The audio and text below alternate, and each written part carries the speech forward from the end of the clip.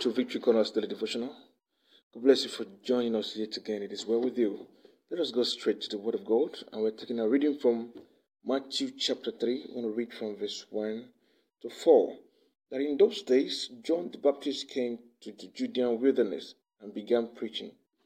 His message was, "Repent of your sins and turn to God, for the kingdom of heaven is near." The prophet Isaiah was speaking about John when he said, "He is a voice shouting in the wilderness, prepare the way for the Lord's coming, clear the road for him."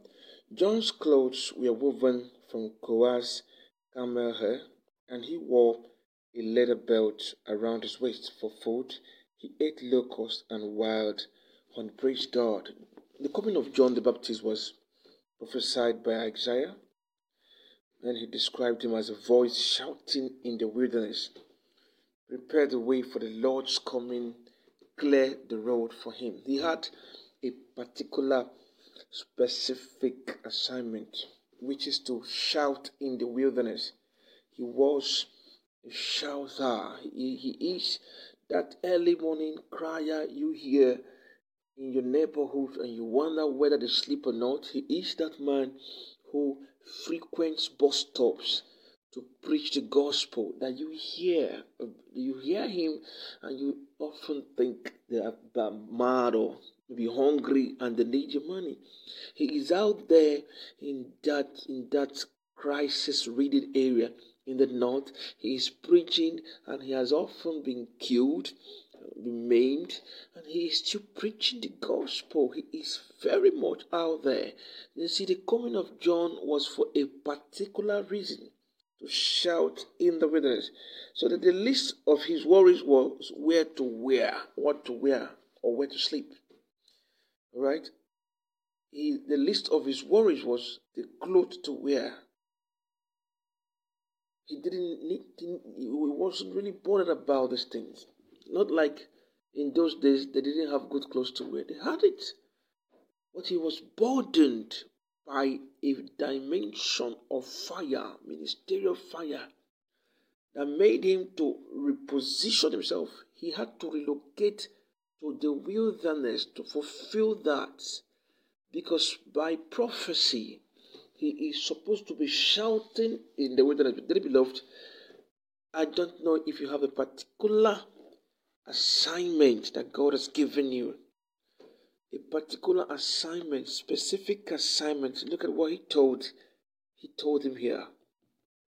The instruction he got was to shout in the wilderness. As a matter of fact, this was said hundreds of years before his birth. All right? So by divine repositioning, he had to be in the wilderness to shout. And did he shout? Yes, he shouted. He shouted at everyone, at Herod, at the rulers of the temple, which are the overseers, the bishops, the governors of churches like you have today. John was out there and he shouted at all of them, describing them as snakes and vipers. Listen, in a time like this, God is still raising the generations of John the Baptist, people whose calling are by the order of John the Baptist. As a matter of fact, who share similar responsibility and the gift as John had, whose mandate is to fire churches now, whose mandate is to correct churches, whose mandate is to call evil, whose mandate is to criticize openly the ills in the church. There is no respect for human being. Only God deserves the respect. Do you understand? If you must serve God, make sure you do it as the Bible stipulates, or else you are going to be criticized.